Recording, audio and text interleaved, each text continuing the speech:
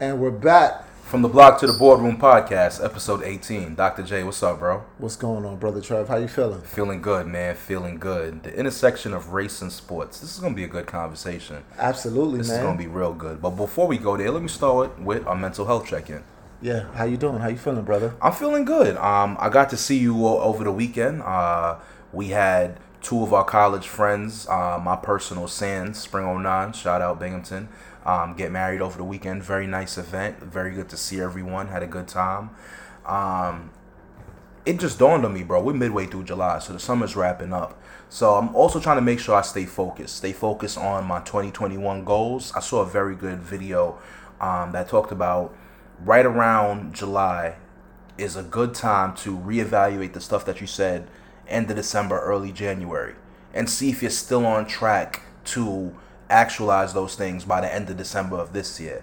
So summer's been going pretty well, but I have been slacking off a little bit on those PMP classes I was telling you about for that exam. So definitely putting the gas back on it because it kind of goes at my own speed. The quicker I get it done, the quicker I can sit for the exam, take it, get the certification. So there's a minimum of 30 hours of coursework I have to complete first.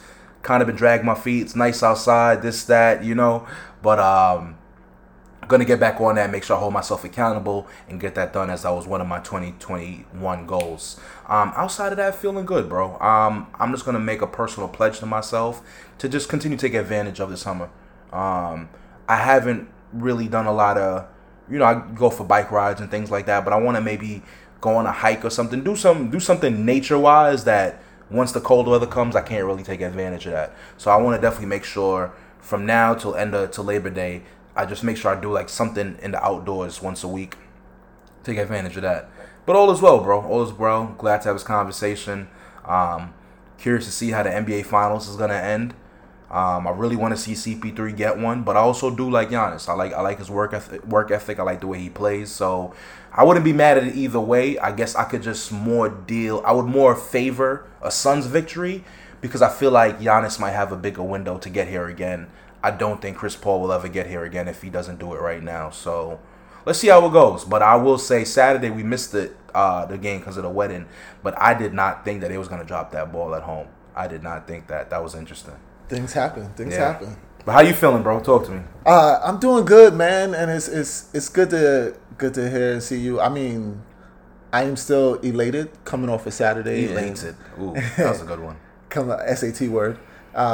Elated, just being around all that love from Saturday at Lucerni and Rashid's wedding. Congratulations on the newlyweds, the abilities. I think it was just dope because for me it was like a true Binghamton love story. Yeah. Right. A couple that stay with each other, stick with each other, and then it was great to see all of those Binghamton people there. So I was really happy about that. I really enjoyed it.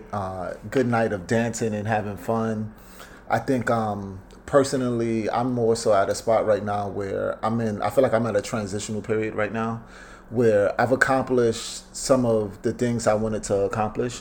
Running this vaccine clinic, like I'm chair at the School of Nursing right now, but transitioning to what's the next phase for me, right? And I think a lot of times people feel like you transition or you worry about, let's call it morphing, just because things aren't going well, you need to get out. But sometimes things go great, but you come to the end of that stage. And you need to continue to elevate. And you got to go, and it's, time to do something next. Right. And so for me, I'm trying to be still, like that old slang. I was like, when you be still, God talks to you.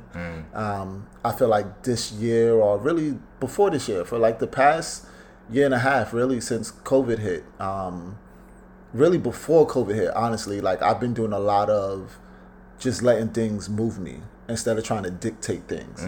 And I feel like it's, it's just been God's voice a lot of the times, just moving and dictating. So I'm at the point where I'm doing that now again. I think I'm about to get into some businesses, whether it's trucking, whether it's some healthcare businesses. That's something I really want to explore as my next level.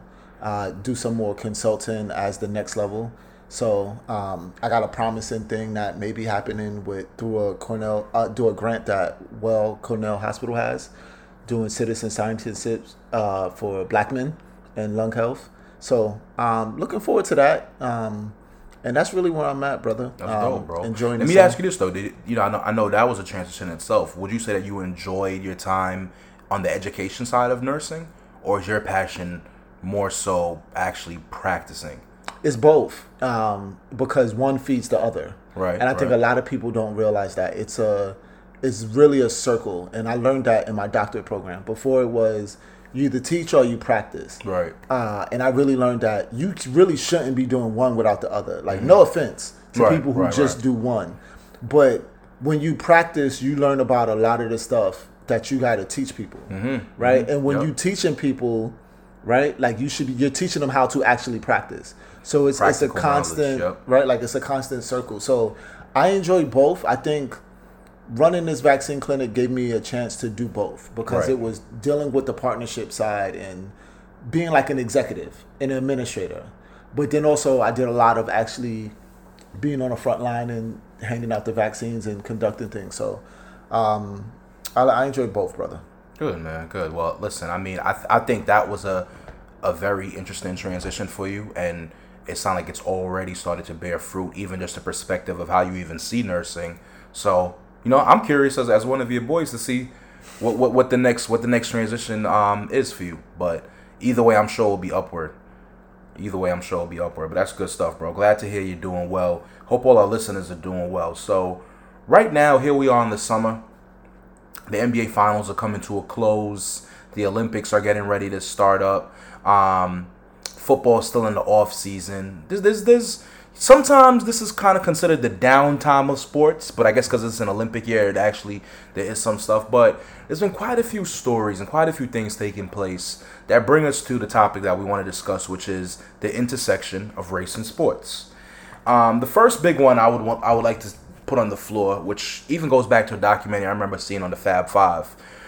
Jalen Rose, Chris Webber, Juwan Howard, all those guys. This conversation goes back for a while. You had the O'Bannon brothers at UCLA, and they filed a suit back in the late 90s. This goes back quite a while. But now you have what's called the NIL, name, image, and likeness, right? So NCAA is doing away with this quote-unquote amateur status, and now are allowing NCAA athletes to legally profit off their name and likeness. Prior to this ruling, you would have been in violation of NCAA rules and regulations, could lose your scholarship, be kicked out of the university. Reggie Bush lost his Heisman off of something similar to this, things of that nature, which I wonder if they're even going to revisit, if he should get it back, or that's a topic in itself. I don't trust it. But,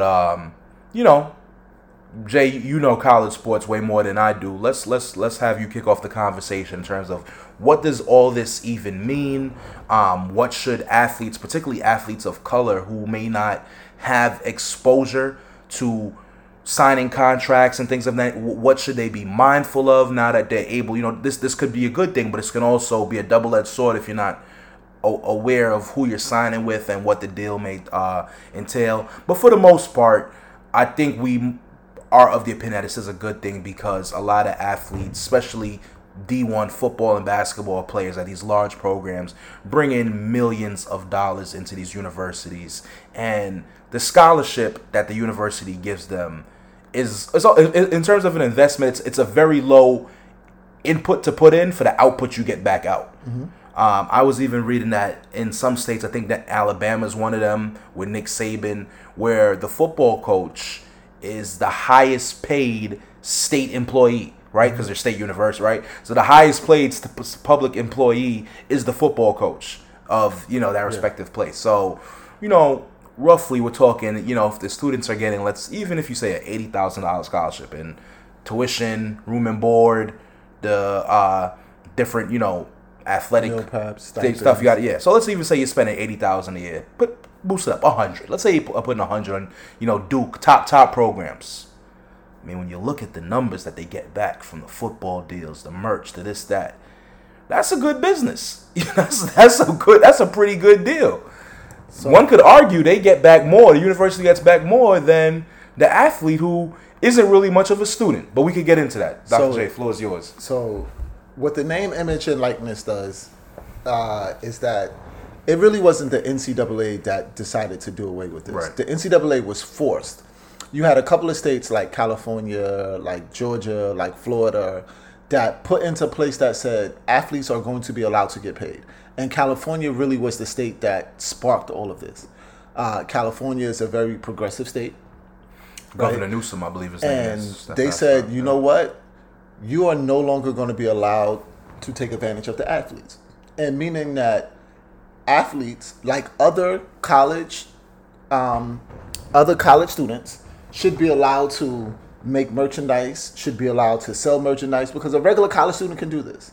Right? Like, you can have an internship. You can just sell shirts. Yeah. You can do all of this. In fact, in one of the most famous documentaries on 30 for 30 ESPN, they have Catholics versus Convicts, which is about Notre Dame versus Miami. One of the things that sparks it is that Notre Dame doesn't have Greeks. They go by their dorm buildings. Okay. The dorms would make competing shirts and sell them. And one of those shirts said Catholics versus Convicts. And the student was making money hand over fist. It's nothing illegal about that. And the convicts was for the U because of just the image that the U had. The foolishness. So, meaning the foolishness from Notre Dame. Right. So, you have people that can make money while they're in college, right? Mark Zuckerberg founded Facebook while he was in college. Yeah. College football players aren't allowed to do any of this. College basketball players aren't allowed to do any of this. And for the longest, NCAA was like, well, they're amateurs. They're getting other things. Even if there's people on full scholarships that still can make money off of their own name. Mm-hmm. So the state stepped in. They outlawed it. They said players can do it. It really made the NCAA have to decide to make it legal for all players. Because what was going to happen was on July 1st, certain states was going to allow it. So, like Florida, for example. And that would have gave Florida an unfair advantage in recruiting because players there would have been able to make money. Right? So I think it's great. You do have to be careful, though, because the more people get independence to make money, the more scammers come into play. The more business people that want to sign them to slave contracts. The more people want to pay you in flashy money, but it's not really your worth. So one of the dopest things I feel is, so the University of Miami has been at the forefront of NIL, meaning like the NIL dropped at midnight. At midnight, like 3 Miami players announced deals that they had. Right? They announced a whole market where they was going to help other players do it. And what Miami had been doing was bringing in experts to talk to their players about NIL. These are some of the things you should look for. These are some of the deals you want. These are some of the deals you don't want. This is some of the language to look for. These are some of the representatives you want. These are the representatives who have bad names because they've been raping players. Right? There's a whole ESPN 30 for 30 called Going Broke. Talking about all of the major athletes that made millions and went broke because of bad deals, because of bad agents. So they've been really doing a good job of this because the University of Miami as a whole, if you was an athlete at Miami, you can go back and get your MBA for free afterwards, right? Which is another thing that's absolutely amazing. So if you got a university like that, you're in great hands. If you at a university that kind of feels like you shouldn't be allowed to do this, so they aren't going to protect you, we're doing you a favor. They're going to allow their players to sign bad deals, right? So I think it's great because a large portion of college athletes that are in places to make money, football, basketball mainly, are black athletes. A large portion of them comes from underserved communities. From working class, lower class families, exactly. So if you can make some money to take care of your family, if you can make some money to help moms with the rent while you gone, right? If you can make some money to put in your own pocket and hey, right, over 4 years, buy your own house, on top of the free education that you got, then why not? Because numbers are, everyone's not going to go pro or have this super long, sustained career. It's single digits in terms of who go pro. Right? When you look at all of those athletes. So if you can, it's great. I do think you worry, again, people need the proper training. Because even major athletes that sign $1 million deals need the proper training. So now you're talking about even younger individuals. Right? Because now technically you could do it in high school too now. Because in high school you technically wasn't allowed to do it because you would lose your eligibility for college. Right. Oh, right. Yep. Right. That's so true. Now it allows people to do it regardless, which is something that I really love and enjoy. So I'm definitely looking forward to it. And people, they've been coming up with all sorts of things. There's people that have like they own drinks or shakes at restaurants. There's a site just announced that they're going to be signing players to exclusive interviews, right? So a player has to do an interview for any kind of weekly obligation that the college or the university has. Right. But that's very minimum compared to what major athletes do. Now, let's say you want to have your own podcast. You can do that. The college players couldn't do that before. Right. Because they can get sponsorships. But now you can also go give, and they're giving $10,000 for exclusive interviews. And it's like only that content, only that particular platform has that player. So now that kind of forces you, if you're a fan of that school or that particular player, now you got to subscribe to that page or that whatever that medium is in order to hear the Julius Johnson interview.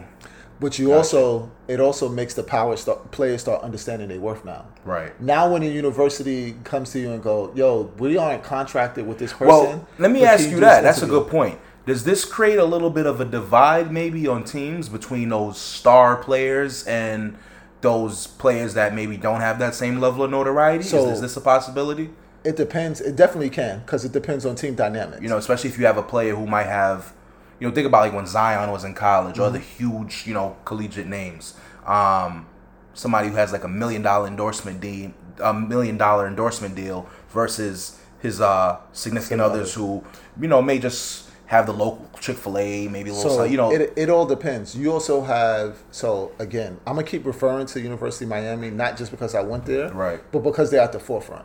So their quarterback, De'Aaron King, one of the things he did was decide some of the deals he gets, he gonna bust down with the entire team. That's real. Okay, that's right. Good. Some of the other players have been like, all right, cool. Some of the money we get, we'll bust down with the entire team. Okay, that's good. So, perfect example: the top MMA boxing gym that trains fighters, located in Miami, alumni of Miami. Well, they're all across the country, but their major headquarters is in Miami. They announced that they will give every player on scholarship on a football team, 91 players, $500 every month for the year, which totals $6,000, right? It's a commitment of over $540,000, right? So that's one of the ways of saying, yo, look, they'll do this for all of us. So instead of me going, give me $40,000 to promote you, bust it down with everybody. I'll take $6,000 as long as all of my people can take $6,000, right? So when you have deals like that, that's fair. That helps grow the team. That's definitely fair. I was just thinking because similar to kind of like why some sports purists, why they say they like college sports more so than professionals, because that money factor is not there and that can change things. And this is kind of a win-win for the NCAA because now they don't have. Because remember the argument was they need to pay players. Yep. So now they don't got to pay. They're not the ones paying the players. Businesses, corporations, they're just doing deals with players. They're just allowing it. Yep. But it doesn't. NCAA and the university themselves aren't losing any money. Crazy right? Enough, they're also getting paid off of it. Because if a player wants to use the likeness of the university, they got to give them a percentage. You have to get the trademark off of it to use interesting. Look at that. Right? So, but then also you got to be careful with the state that you live in. A state like Georgia, and I could be wrong, but I think Georgia legalized that the university can take up to like 50 to 70%. Of the deal. Wow. Right. But of course, a big program like University of Georgia had to automatically come out and say, we are not going to take any of the money, right? Because it puts you at a disadvantage going against Alabama, going against Florida, right? Like where they're not allowed. Like why would I go play for this school when you guys are going to take my money, right? Yeah. So that was just a little interesting dynamic. I thought, especially probably even more so college football, where there's so many plays. You think about like that star quarterback, star wide receiver versus like the old lineman. It could kind of lead to little team dynamics where it's like, yeah, we all college student athletes, but this guy's a house. Not only because we always had household names, but now he's a household name. He's in a whole different earning bracket as a result. Does that start to lead to like I don't need kind of like Boobie Miles, kind of right? You worry about that because especially in football, you need each other, right? Like you can't. There is no good football teams with just one player on it, right? It's not like basketball where it's give me the ball, get out the way, right. So you start But I like that the players are coming together. That's I like good. that they're What you learning. said about the Miami guys, that's real. That's real. 'Cause especially in football, it's just everyone's not going to have the same level of name, image, and likeness profitability. You know, that star quarterback, that star running back, his deals is going to be crazily different from O-lineman. You know, if anyone even knows who that guy is. Absolutely. No, absolutely. Well, progressive, man. I like to see that. Sha'Carri Richardson, LSU track star, was huge in the news with some of the times and the impressive races that she was running leading up to the Olympics, the Olympic trials, but unfortunately will not be joining Team USA, will not be running because she tested positive for marijuana. There was a lot of, I don't want to say outcry, but a lot of sentiment shared from our particular community. And I think that's because we understand that it's a banned substance. We understand, and I think a lot of even former track athletes said themselves, they understand that there's rules and regulations.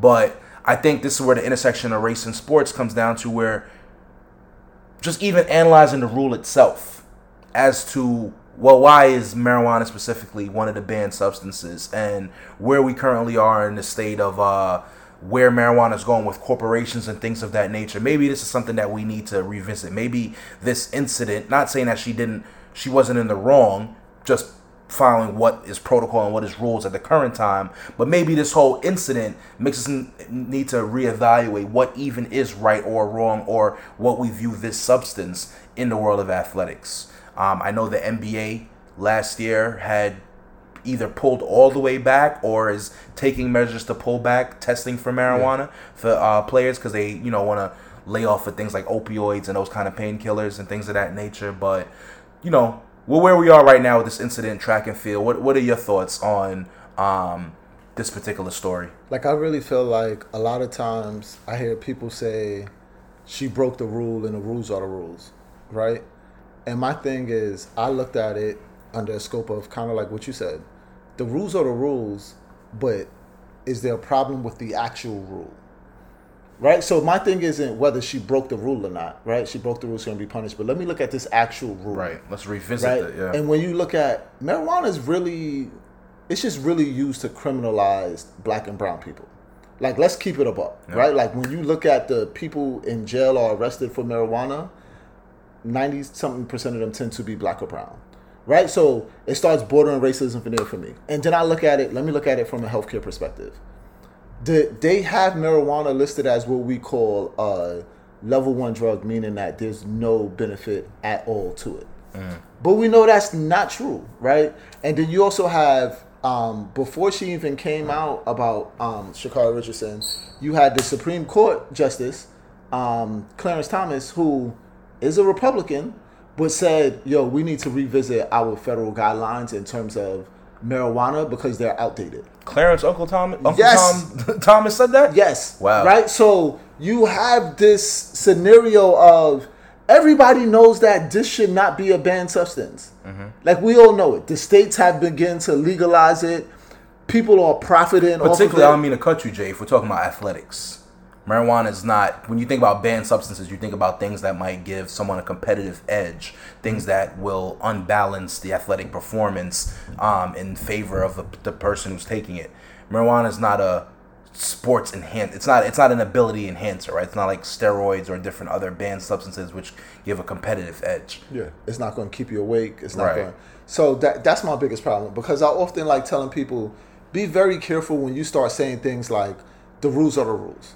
Because at one point, separate but equal was a rule, right? At one point, certain sexes not being allowed to participate in things, like me as a man wasn't allowed to be a nurse because I wasn't born a woman, right? That was an actual rule, right? Slavery was an actual rule. So when we looking at it, interracial marriages, the list goes on and on, right? So the right to freedom of choice. It's not the rules are the rules, because if the rules are wrong, we need to change the rules. And that's how I feel about her. But shout out to that young queen. I hope you bounce back, and I hope you stay great. Absolutely. And I mean, I'm sure she'll bounce back. She's still young, bro.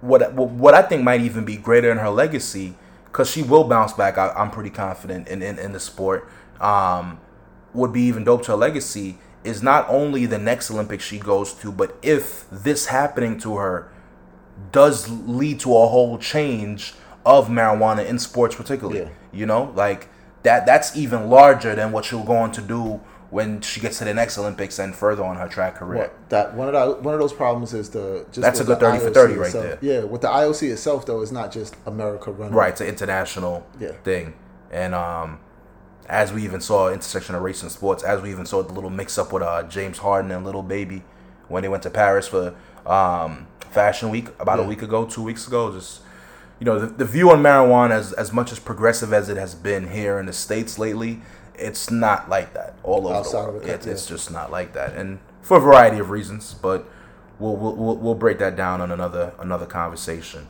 So keeping it with the IOC, Olympics coming up, and another regulatory agency, FINA, that regulates swimming and diving internationally. There's a cap, and myself, I swam for years competitively. Shout out New Finn Men's Swimming, one of the few all Black and Latino swim clubs in New York City. Shout out the Village of Hempstead, used to swim there as well. And also swam briefly at Binghamton University, fall 2007. I'm familiar with swim caps. Hate them personally. Certain pools, certain events, you have to wear a swim cap. I personally got a big dome. I got a big head, so I never liked wearing them. Joint the silicone ones are just like clamping down on your head, gives you a headache. But I don't even have hair like that, so it's not really that big of a deal. But particularly for black swimmers, people of color swimmers, people who have natural hair, curly hair, and particularly black women swimmers. And I was thinking about, my mom reminded me of this. It's funny, when I was younger swimming, I would say there was an even amount of like boys and girls, right? And my mom even reminded me of this. As we got older, particularly by the time we got to high school, the amount of girls, and I told you it was an all black and Latino swim team. By the time we got to like high school, sophomore year of high school, the amount of boys left that were still on the team active was far more outweighed the amount of women that we had on the team. And that's because by that age now, we're a little bit more conscious of our looks, this, that, women, and the hair becomes a big problem. The chlorine in your hair and different. So a lot of my peers who are black women who are fast, who I'm sure could have gone on and done great things in the sports, naturally kind of fell out from swimming because swimming just didn't go hand in hand with the hair anymore. And what it was doing to the hair or the hairstyles that they were trying to wear at the time. So that's even an aspect of how the swimming community is not even aware, because it's not only a white-dominated sport, similar to sports like tennis, golf, things of that nature, but it's also a rich white-dominated sport, an elite sport, right? Mm-hmm. Because you have to have access to pools, and swim club membership isn't as cost efficient as maybe playing basketball in the park and other things. There's a whole lot, when you really think about it, there's a whole lot of elements that kind of keep certain sports more in a wealthy family than more so something that kind of anyone can jump into and make a lane. But there's this cap called the Soul Cap that allows, if you have, large curly hair, large natural hair, for it to properly enclose your hair.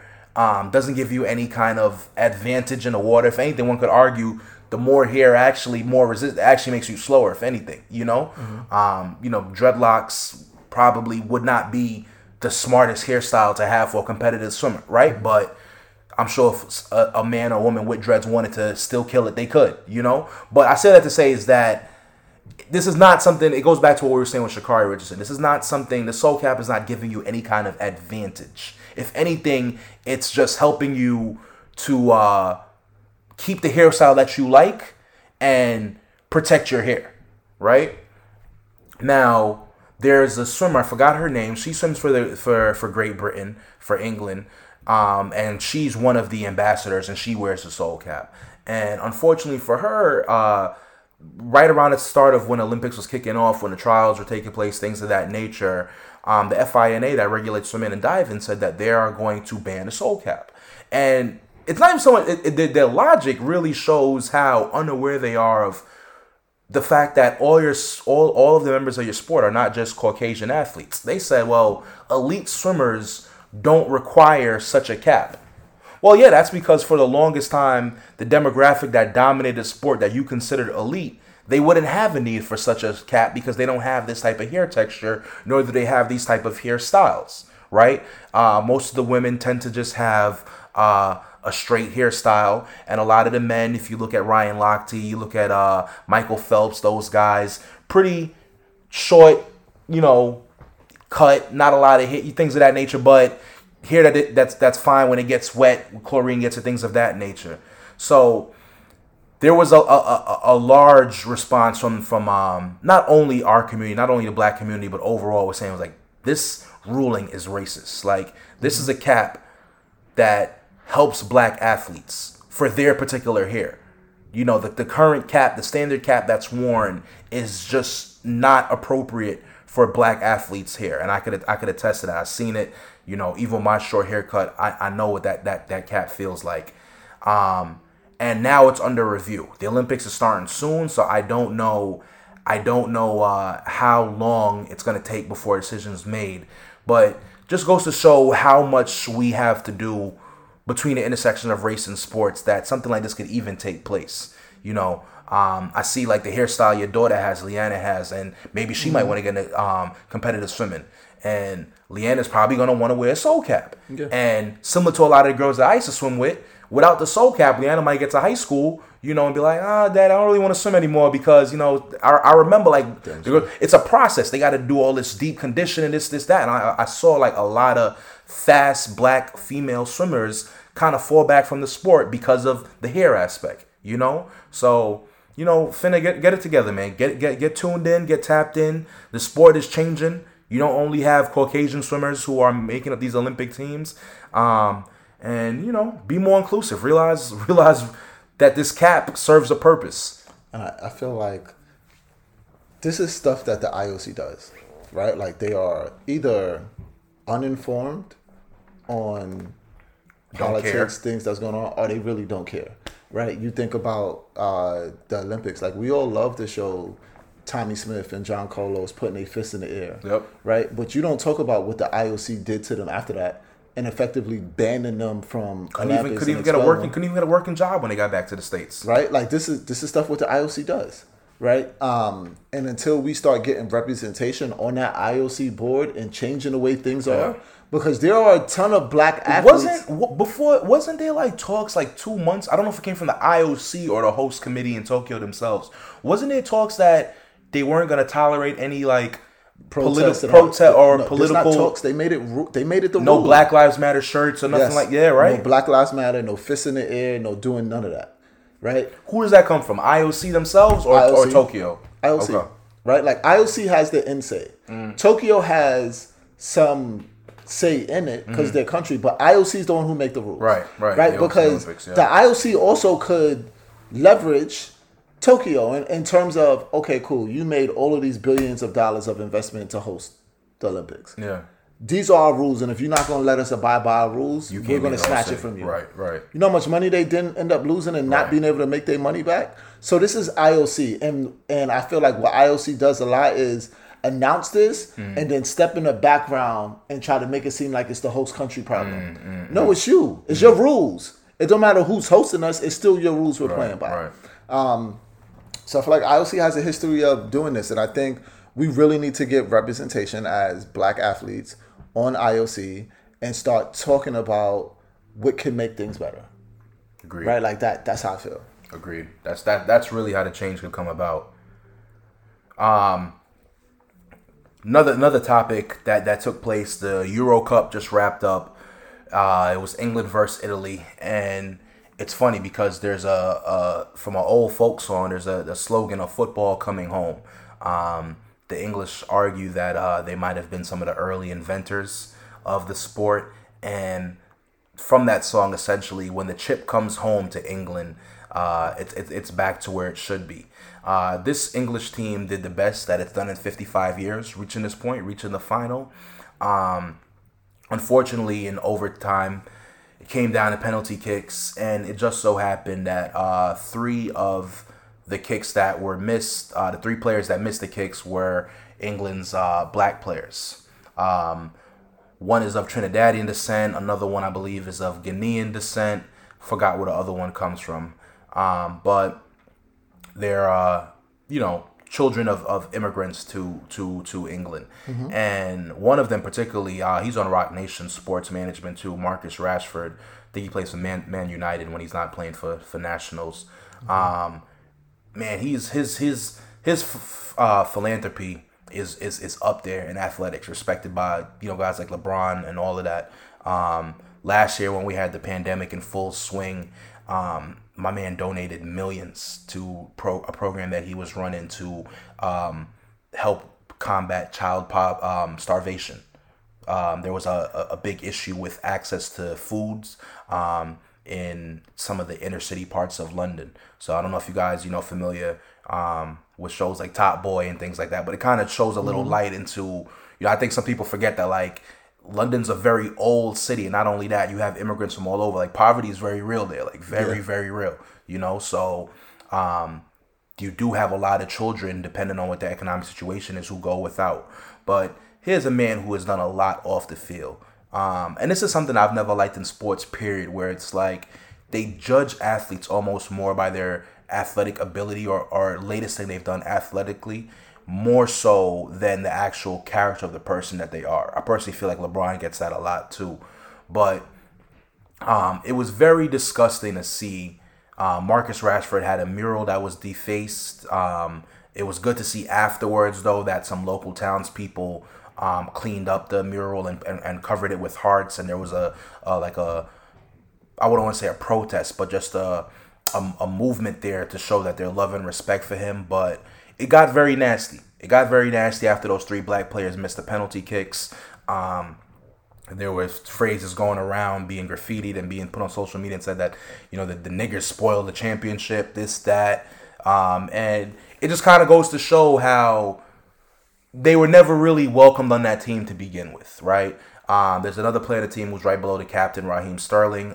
He's British, but he actually wasn't born in England. He was born in Jamaica, migrated early with his mom, became a citizen, so forth and so on. But, his Britishness is often put in question in terms in such situations like that. And it just goes to show, had they won, had football in fact come home, how they would have been heroes. But because they lost, the niggas spoil the chip. Yeah. They're not real Brits. They're not real Englishmen, And it just goes to show that their citizenship, right? Because when you take a stand on Black Lives Matter or something like that here in the States, England as well, you should be, it's almost like you're questioning your allegiance to the nation. Mm-hmm. Don't disrespect the flag. Don't things of that nature.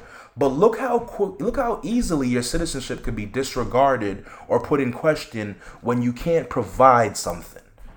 When you miss the ball, you miss the shot. You don't in that particular moment you don't deliver the result that the fans wanted. It's no longer about who you are as a person, what do you do, what principles you stand on. Because you cannot athletically provide the feeling or deliver the victory that I want in a particular moment, you no longer are equal in this society. You are no longer valid. Absolutely. And I feel like it's one of those, you good for me if I can use you, if I can make money off of you. And it sucks because you have people that they're playing a sport, but they're playing something that's their passion, that they love, that they're obviously giving their all to, right? And it's not even like they got blown out. It was a tie game and they went to overtime, which is penalty kicks. Yep, came down right? To the wire. So you have this furthest they've been in 55 years, right? And it's like I've brought you further than anybody else. And I remember reading one of their posts. He took a break from social media. He just came back. He put out a post. And he was like, I thank everybody for the support that they've given me, the love I felt, all of this. He's like, but I really just want to put Instagram, Facebook, and Twitter on blast for giving these racist people the tools they need to attack people. Because he's like, I don't want no other player to ever feel this way, right? Because, yes, I'm giving you my time, my dedication, all of this. I'm not giving you my life. Right? Like, it's not yours to curse me out about. It's not I understand we have country pride.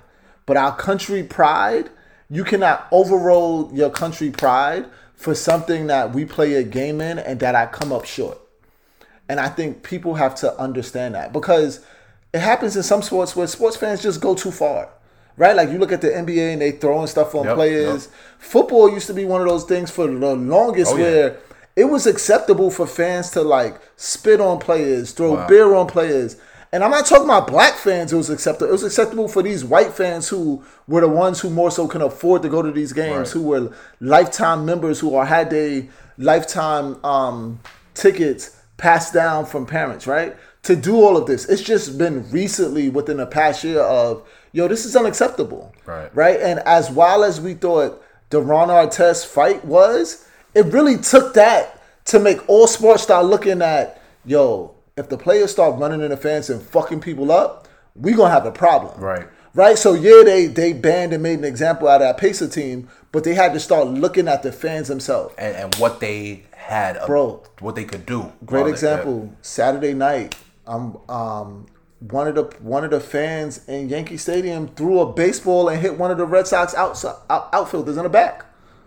Right, like it's while he's in the outfield. Yes, right. Like you can't go. What if you would have hit him in his head, cause him to have seizures? All this. You can't go that far. Right. You understand? Like you have to understand that these players are not your property.